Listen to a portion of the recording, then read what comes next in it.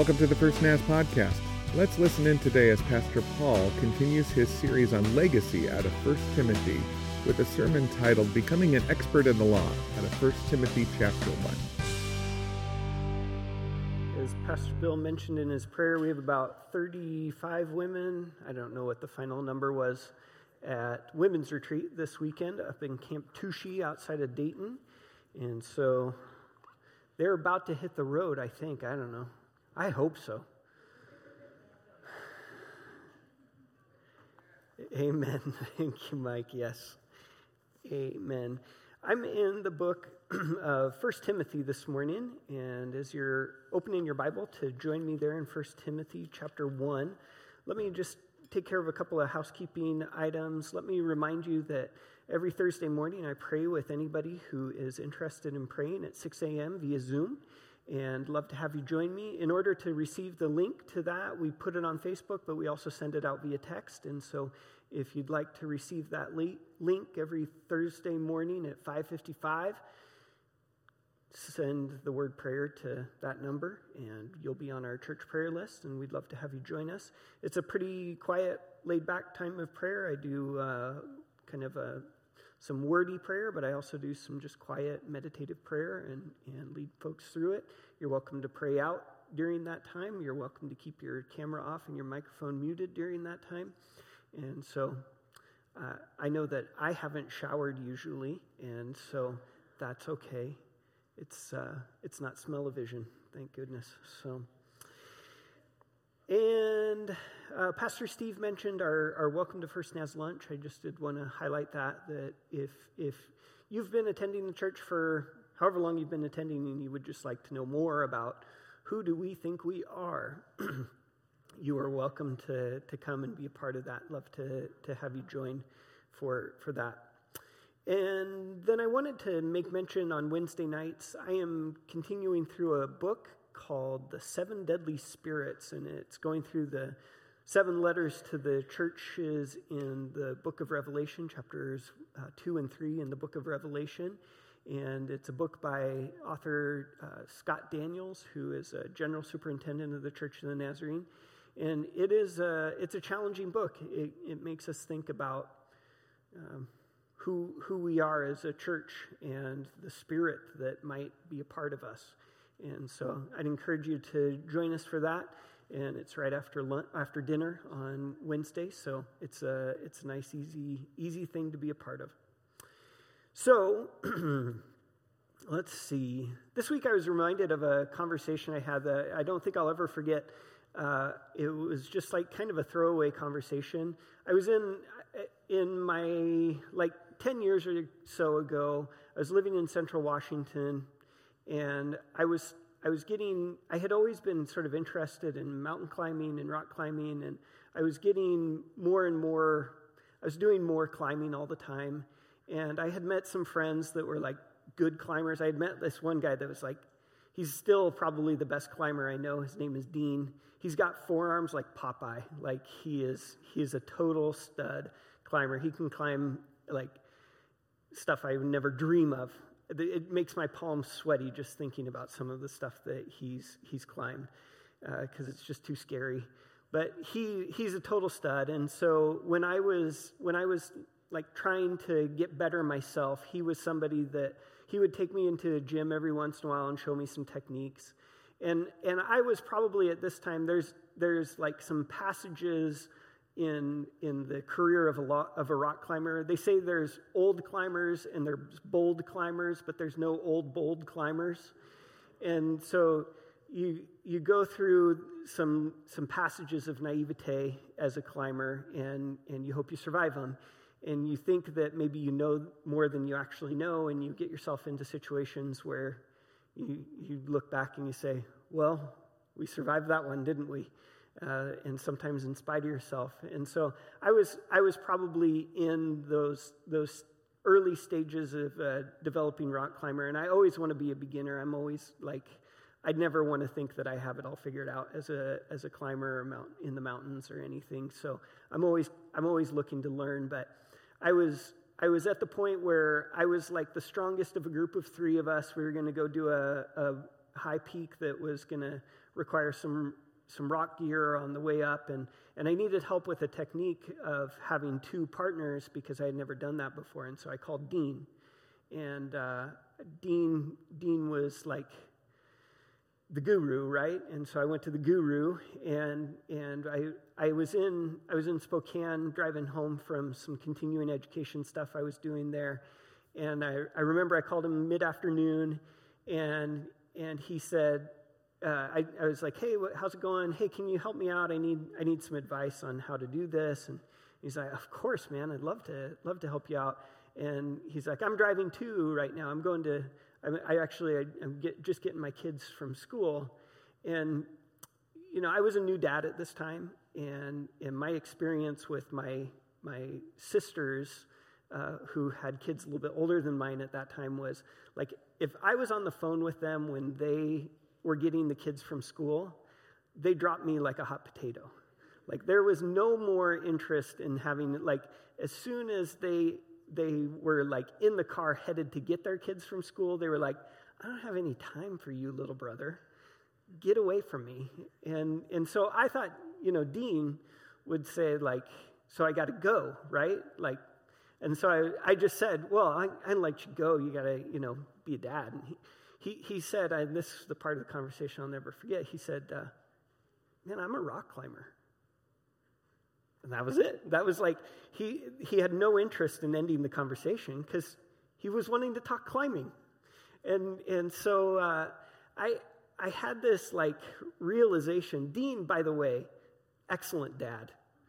Incredible Christian man. Super, super incredible guy. Like, this is not to say anything bad about Dean, but I just had this realization in this moment that, like, his identity, more than just about anybody I knew, was wrapped up in being a climber. And he wanted to, like, his investment in me, I think he didn't want me to kill anybody.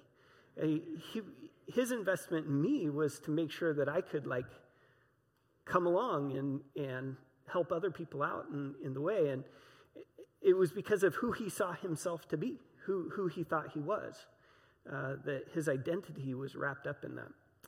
That's kind of an interesting idea. I'm continuing today through the book of 1 Timothy. I started last week looking at this letter that Paul wrote to one of his most important disciples in the early church. And last week I had Pastor Ryan here with me, and we anticipate doing a lot of these sermons together, but if you are a part of Ryan's mailing list or see him on Facebook, you know that he had opportunity this week to go and have an endoscopy, a camera put down his throat in Seattle as he battles esophageal cancer. They had tried here in Lewiston, and there was a blockage that didn't allow the doctors to see what was happening with this tumor in his esophagus. So in Seattle, yesterday as we were talking back and forth, he was saying that he feels very confident about the team in Seattle, their confidence in the equipment and skill and resources there in Seattle. He feels very confident that they're going to be able to get the job done. And it will help his treatment a lot to be able to see what exactly is happening with his tumor in his esophagus. So be praying for that. That's on Tuesday over in Seattle, and Ryan is staying over there. He had some pre-op stuff on Friday, so he just went for the whole weekend. So he'll be back, though.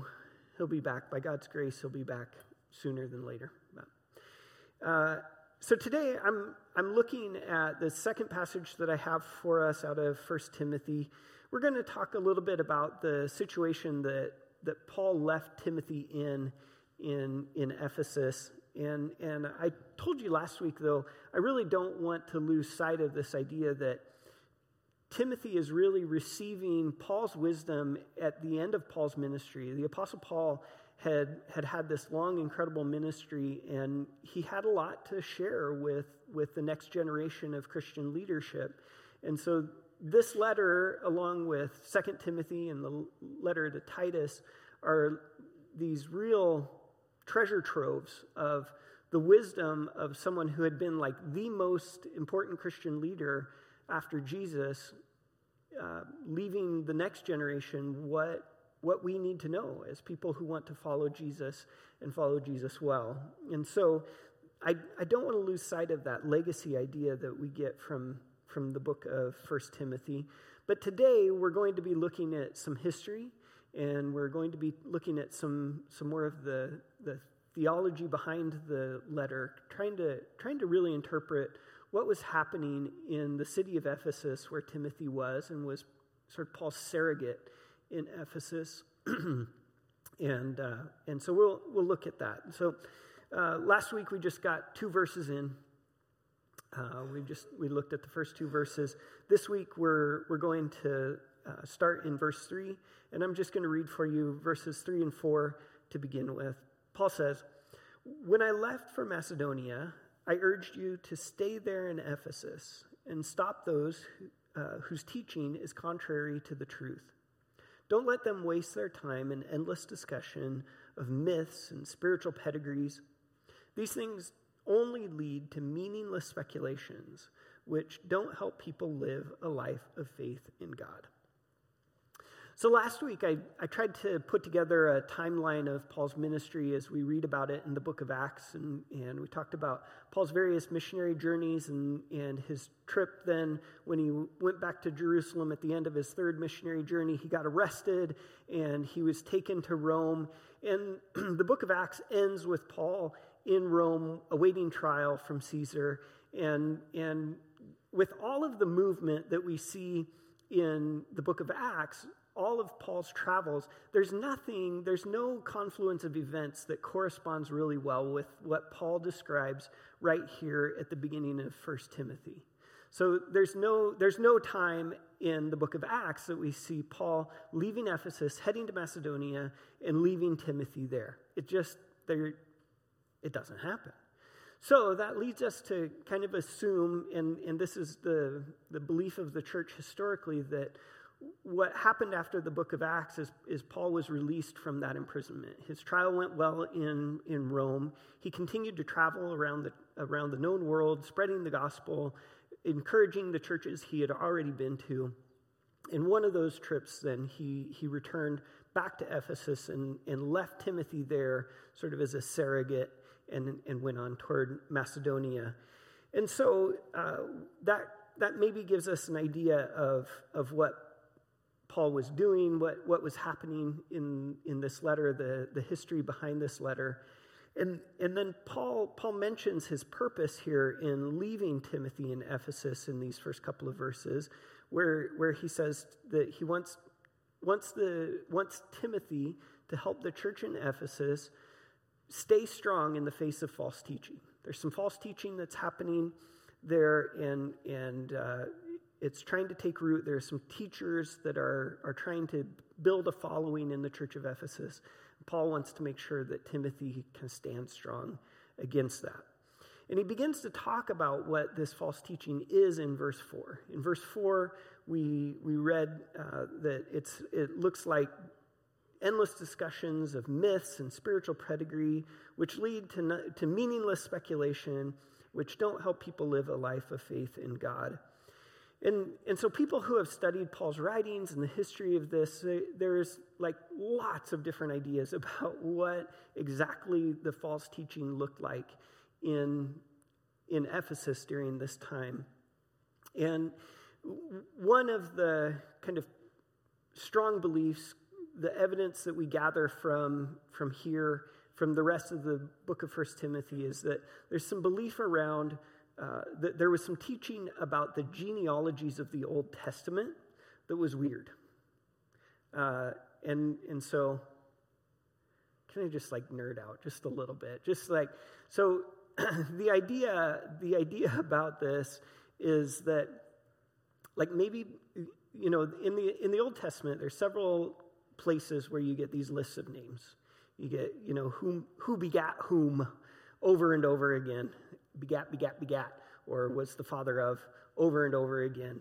And there are a handful of places where that happens. And one of the interpretive tricks that preachers with too much time on their hands like to do, sorry, that was a joke, and it was maybe kind of mean, but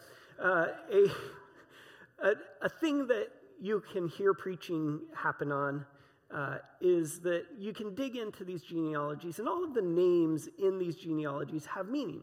And, names today have meaning, and when we were in the stage of life of giving names to babies, we were really interested in the meanings of names. And when you dig into the genealogies, an interesting study can be done, just like learning what the names mean, what the significance is of those names. And so sometimes preachers will dig in and they'll try to string together the lists of names and the meanings of those names, and they'll find some insight, some hidden insight behind all of the meanings of the names. And, it's legitimate to look at meanings of names. I'm not trying to be really negative about that. I'm sounding really negative about it. But maybe there are some stories building up around the lists of names and some things Paul calls them myths, right? He says it's possible that there were tall tales being told about whom begat whom, like that, somewhere in that list of names. And Paul really he characterizes all of this, saying that, they're digging in, they're having these endless discussions. And it's great to study Scripture and have these interesting discussions about the nuance of what somebody's name might mean. But Paul comes to the conclusion it doesn't help anybody live a life of faith in God. It's not helping you live a life of faith in God. And it can be so tempting. It scratches an intellectual itch to dig in and try to find those hidden connections that nobody has found before. But the Apostle Paul says, if it makes you a better Christian, go for it. But these endless discussions about myths, they're not. They're not. In Ephesus, it's not happening. And so let's stop those endless discussions. So that would be a word of warning to a pastor who totally wants to geek out about some historical detail.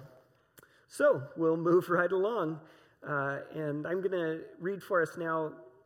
Paul begins to contrast his own teaching with the false teaching that's happening in Ephesus in verses 5 through 7. And this is what he says. He says, "The purpose of my instruction is that all believers would be filled with love that comes from a pure heart, a clear conscience, and genuine faith." But some people have missed this whole point. They've turned away from these things and spend their time in meaningless discussions. They want to be known as teachers of the law of Moses, but they don't know what they are talking about, even though they speak so confidently. So Paul continues kind of nailing the false teachers in Ephesus. He's really trying to set up a contrast between his own teaching and the teaching that is happening. And he contrasts his own teaching by saying, when you hear me preach, when you hear me speak, when you hear the message that God has given me, you are being encouraged to live a life full of love, to be confident in the love that you have, to have a clear conscience, to have a genuine faith. And Paul says these other teachers, these false teachers in Ephesus, they want to get into these endless conversations. They want to have these really, academically stimulating conversations. Man, I'm nailing myself here over and over again.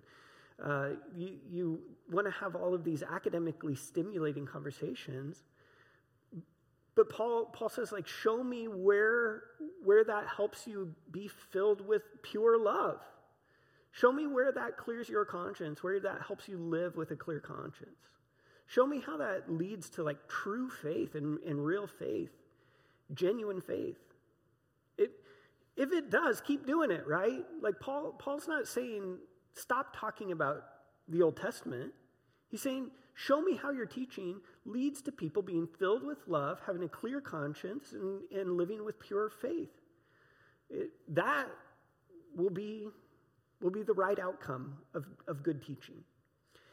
And so, again, I'm just like nailing myself. And so with more fear and trepidation, I'm going to just keep reading. We need to just let the words of the Apostle Paul speak for a little bit longer.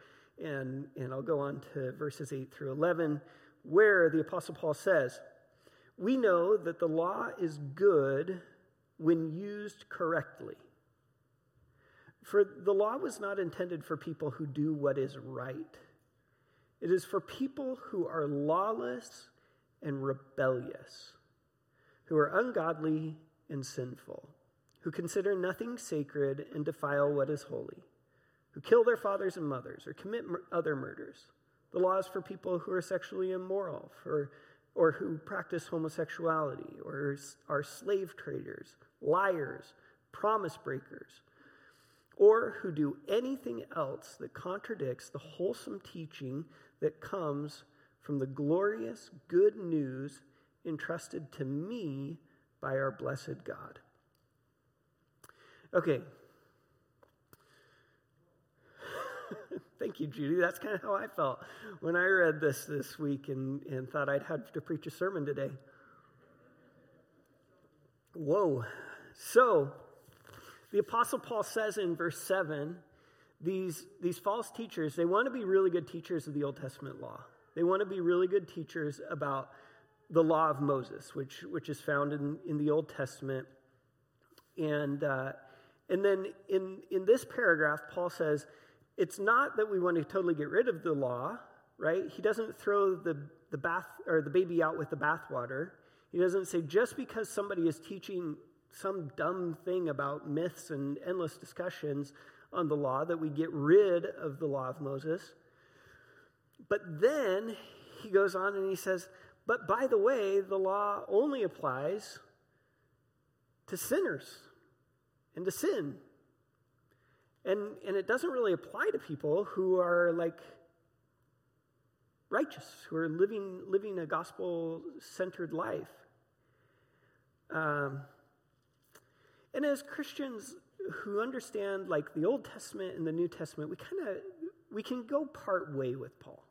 We can go part way. So like breaking it down in the Old Testament, for example, the Old Testament law gave all these lists of laws for God's people in the Old Testament to follow. Things like the dietary restrictions, like the kosher eating laws.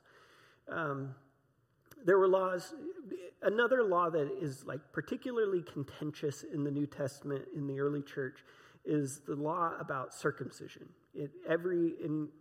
For Jews, every boy 8 days old should be circumcised. Doesn't matter what else is going on, that is like straight from God, 8th day circumcision, every boy.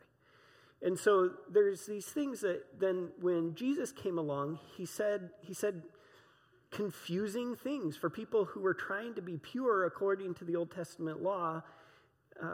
And Jesus said he was like speaking for God, and he said, it's not the food that you eat that makes you unclean. It's not. It's what comes out of your mouth. And so in the book of Acts, we read the first Christians debating each other and trying to figure out how, as believers in Jesus who said these really weird and disconcerting things about the law, how do we live and not like also just completely get rid of the law? Because Jesus also said, like, I didn't come to get rid of the law but fulfill it. And so how do we live with these rules about the food we eat when Jesus said, doesn't matter what you eat? And so the New Testament church came up with this idea that, some of the Old Testament law doesn't really apply to people who come to the faith. And we read this struggle in the book of Acts about how to apply it. And it's an ongoing conversation throughout the early church. Even Paul he speaks out of both sides of his mouth. Like in the letter of Galatians, he calls people who want to circumcise Greek believers who weren't circumcised before, he calls them mutilators of the flesh. Like that's like pretty harsh language. But then in Acts chapter 16, Paul gets Timothy, and who Timothy had a Jewish mother and a Greek father. He wasn't circumcised as a child.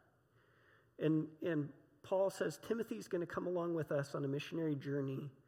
But Acts 16:3, it says, out of deference for the Jews, Paul arranged for Timothy to be circumcised. And so Paul himself is like kind of struggling with how to apply this.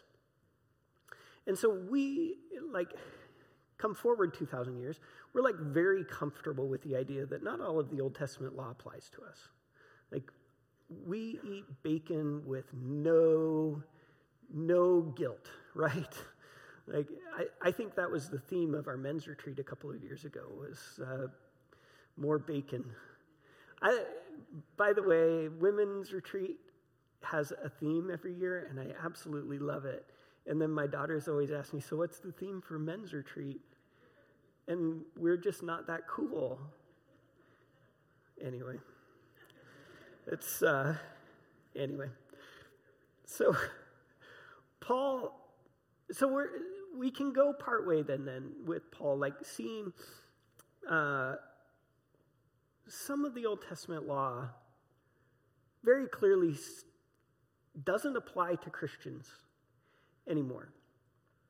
And then we read what Paul talks about here in this last paragraph, in verses 8 through 11. And the list of laws that he gives us are, like, some of the more egregious ones are easy to pass over. Like, as Christian people, we may joke about it, but honestly, we're not like all that tempted to murder anybody. Like, as Christian people, hopefully, like, that's not one that we deal with on a daily basis. Getting a little pushback from the youth group, I see, but patricide. So, that none of us, kidnapping or slave trading, not on anybody's radar these days.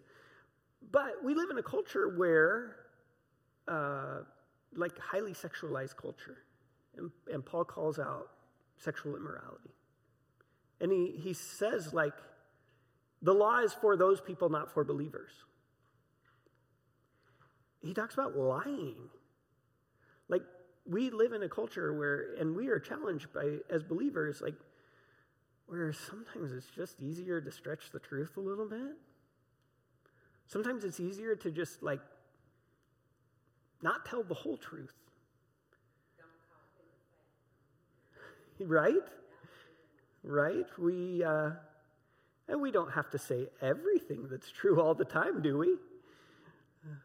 We live in a world where, Paul talks about keeping your word in this, keeping your promise. We live in a world where sometimes, if I don't keep my word to a T in this situation, it's going to be less awkward, right?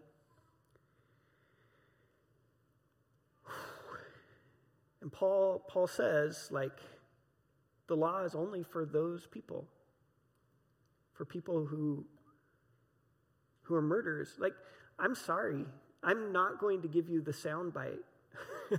I'm not going to give you the soundbite that says that Old Testament law, thou shalt not murder, it doesn't apply to Christians. That is not what we believe. But here Paul is saying, the law is good as it's intended to be used. It's not intended for the church, he says. It's not intended for people who are living right, for doing what's right. It's for the lawless. So, I would be completely lost if this is where it ended. But thank you, Lord. The rest of the letter was preserved. And Paul keeps on giving us a little bit of a hint about how to understand this. I'm going to skip a couple of paragraphs here, and I'll come back to verses 12 through 17 next Sunday.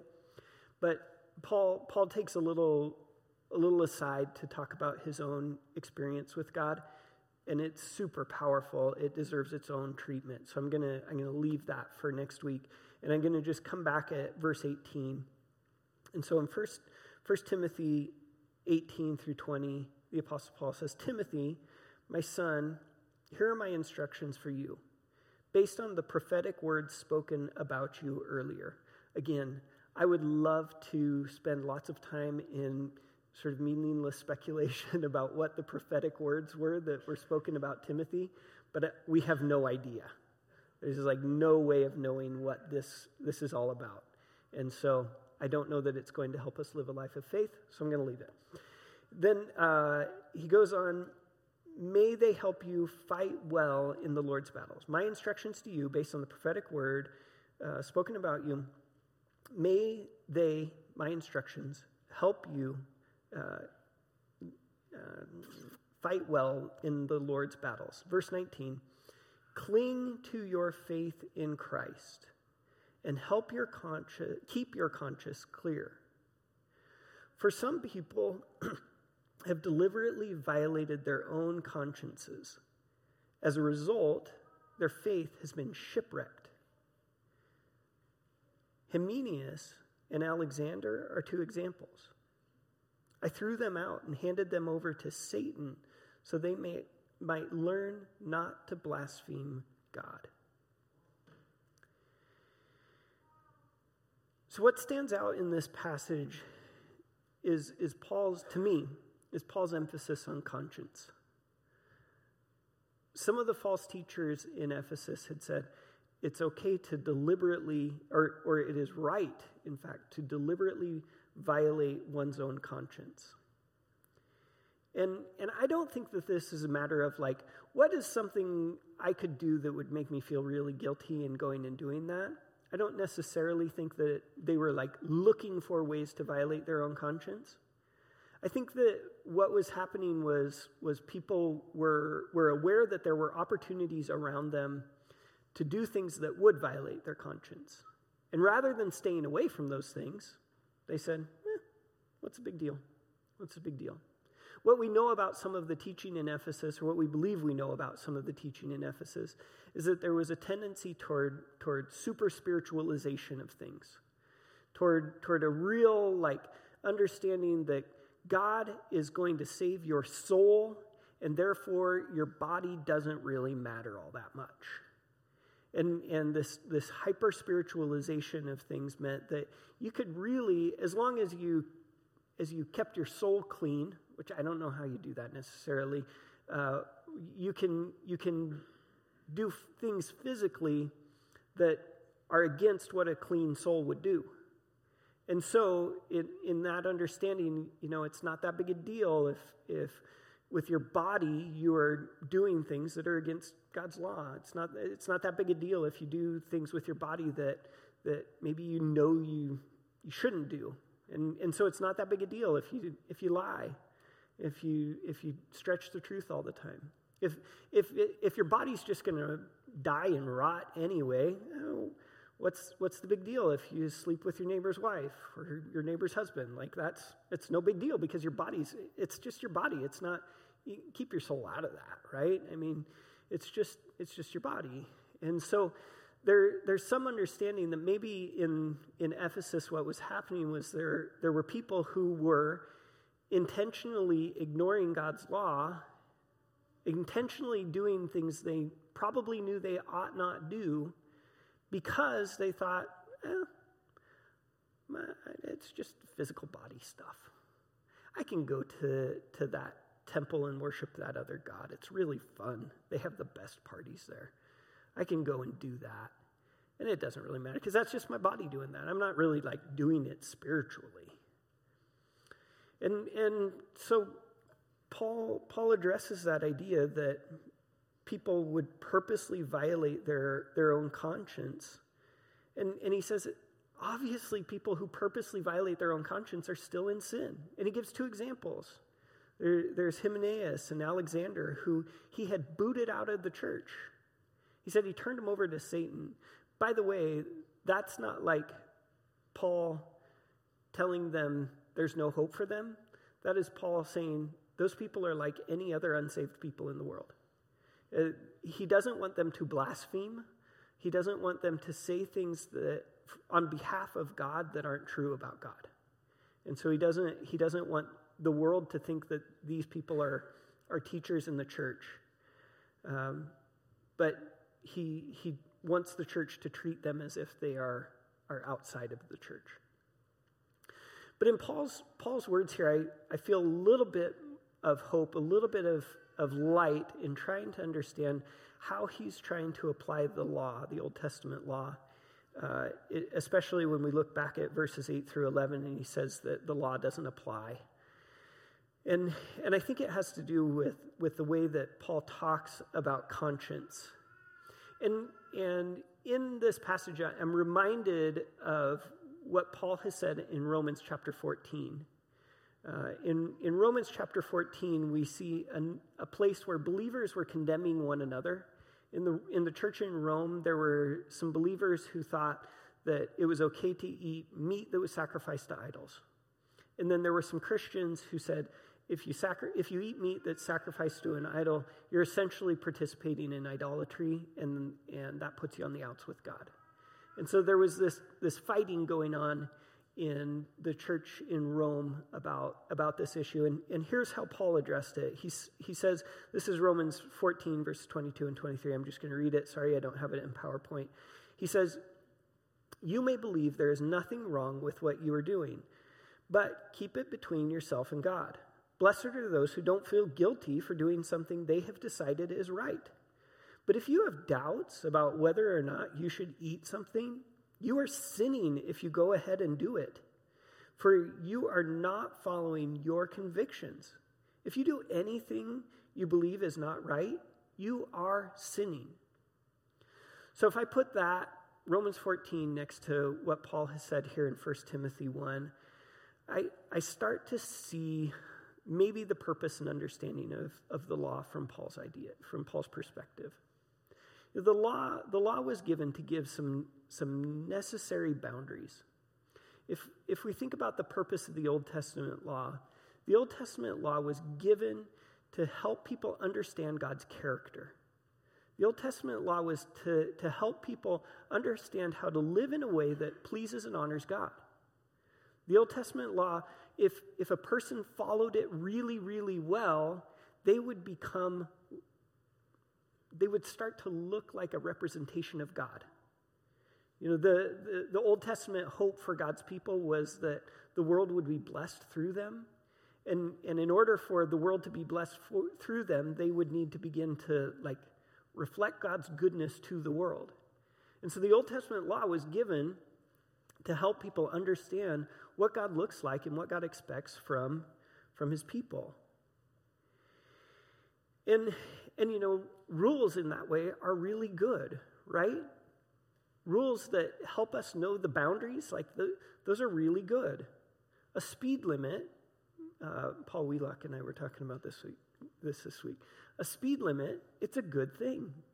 It tells you what is a safe, reasonable speed to drive on a road.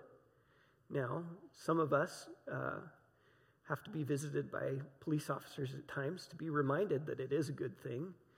And it doesn't feel like a good thing when you're getting a speeding ticket, right? But it's a reminder that it is for your safety that these boundaries have been given. It is for your own good.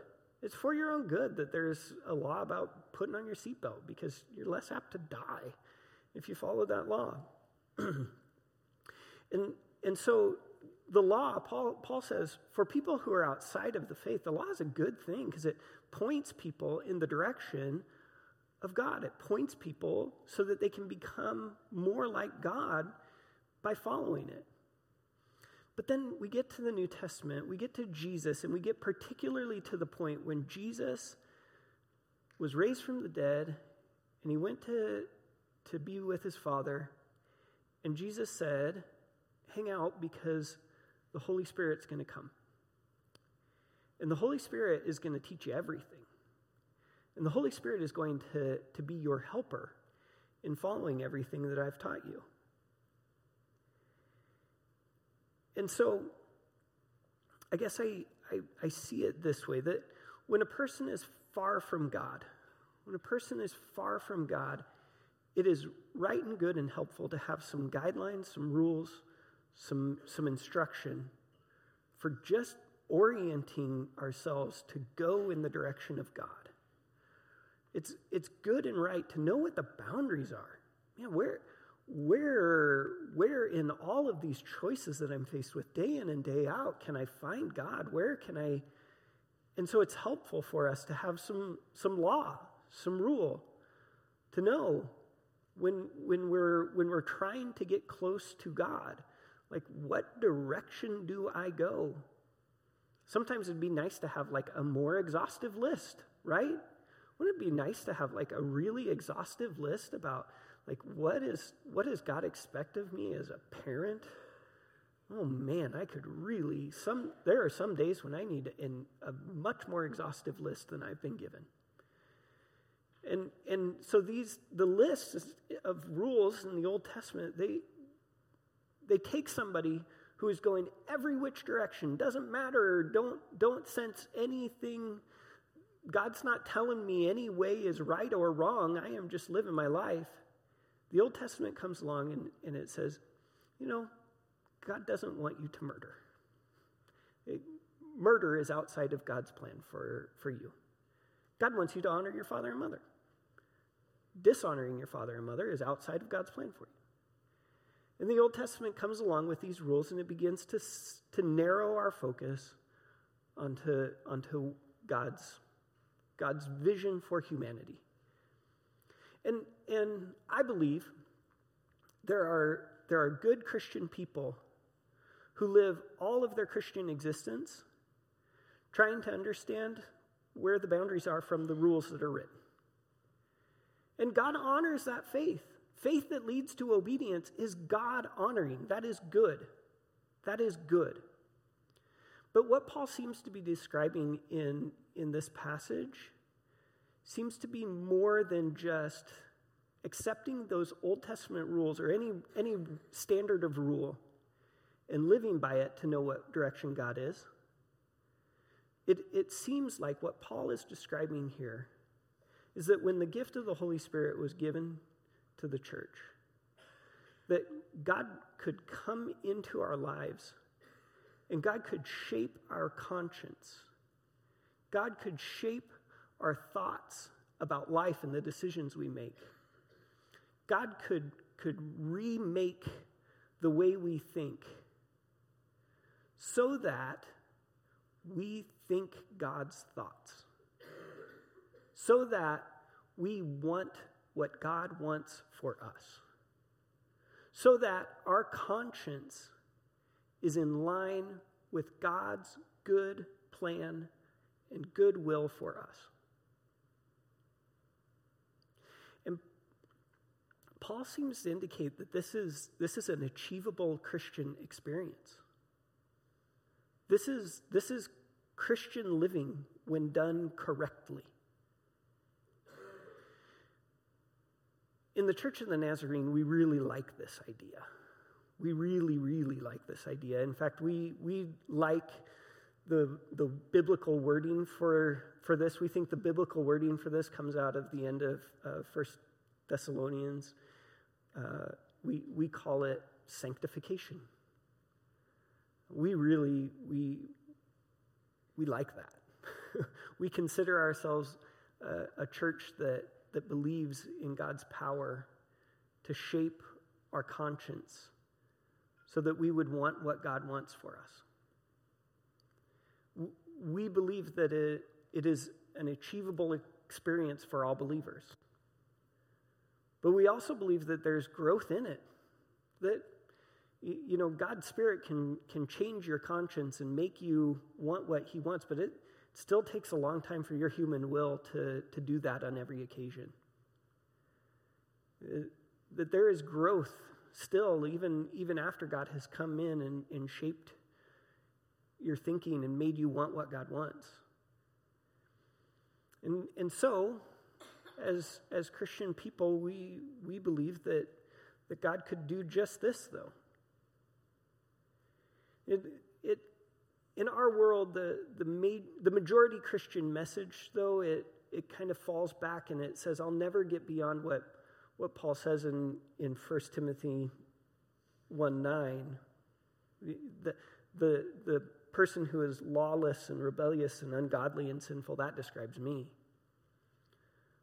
Paul says that doesn't need to be the normal Christian experience. That doesn't need to be how you live, how you think of yourself. You could think of yourself as someone who by your inclinations, because God has worked in you, your conscience is aligned with God. I told you the silly story about Dean, the stud rock climber, because Dean is a safe guy in the mountains. Like, anytime I climb with Dean, I'm super impressed by just like, he thinks about the principles of safety all the time. He's like redundancy is like a big principle in safety and climbing. He's like, just thinks redundancy. It just oozes out of him. He just, by his nature, because he has so been formed in the mountains, he just does it. When I'm still a learner, I'm always going to be a learner, and I have to think pretty hard about those things. Dean is like the sanctified climber. He is in more ways than one. Dean, it's just a natural part of the way he moves in the mountains. For me, I'm probably always going to be stuck in trying to remember the rules, double, triple checking that I think about it, asking myself questions over and over again, thinking back to the books I've read, trying to remember. God wants us to be people who because he has moved in our conscience, we want what he wants.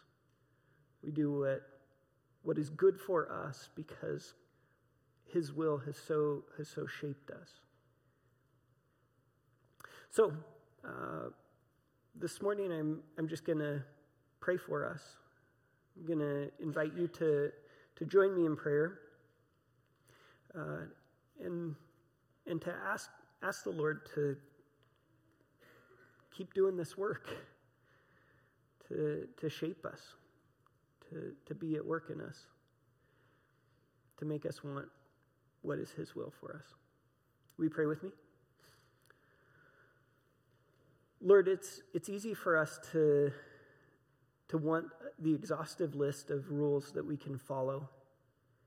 It's really tempting, God, to go about this Christian life looking for the latest and greatest rule that we can follow so that we're sure that we're on the right path. It's really tempting in a world that is in flux and always changing. It's really tempting, God, to say, all I need to do is just keep updating the rule book so that I know how to react in this world. And so, God, I pray that you would help us to think more clearly about our faith, that we would think about the identity that you want to create in us rather than the rigid system that you are trying to impose upon us. God, you're not trying to shave off the edges so we fit perfectly in the Christian box. You're trying to shape us from within so that when we make decisions, when we interact with others, when we follow our conscience, we end up seeming more like Jesus because Jesus' Spirit is shaping who we are. I believe, Lord, that you can do this when you fill your people with your Spirit. And so, God, I pray that you would pour out your Spirit upon us. Fill us with your Holy Spirit.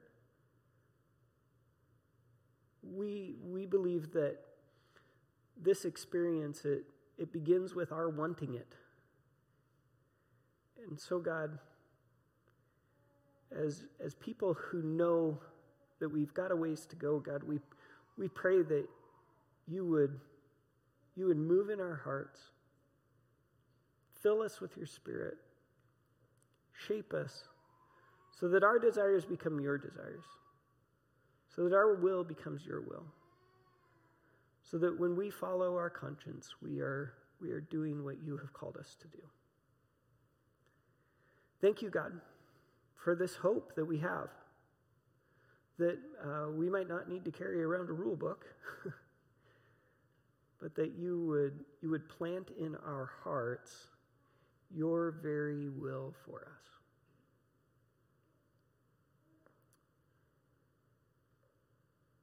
That as our world changes, we would know how to react because you've already shaped us.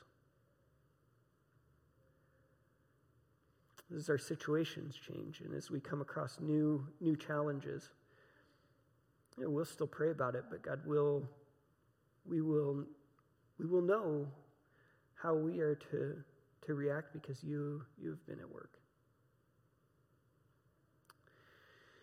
Thank you, God, for this hope that we have. I pray that you would be with these dear brothers and sisters of mine as we go into this week, Lord. We believe that your Spirit can move in an instant, but we believe that the working out of this in our lives, it's day in and day out. And the challenges of tomorrow are going to put to the test any commitment we make today. And so, God, I pray that as this week wears on, that you would draw us back to this reminder that you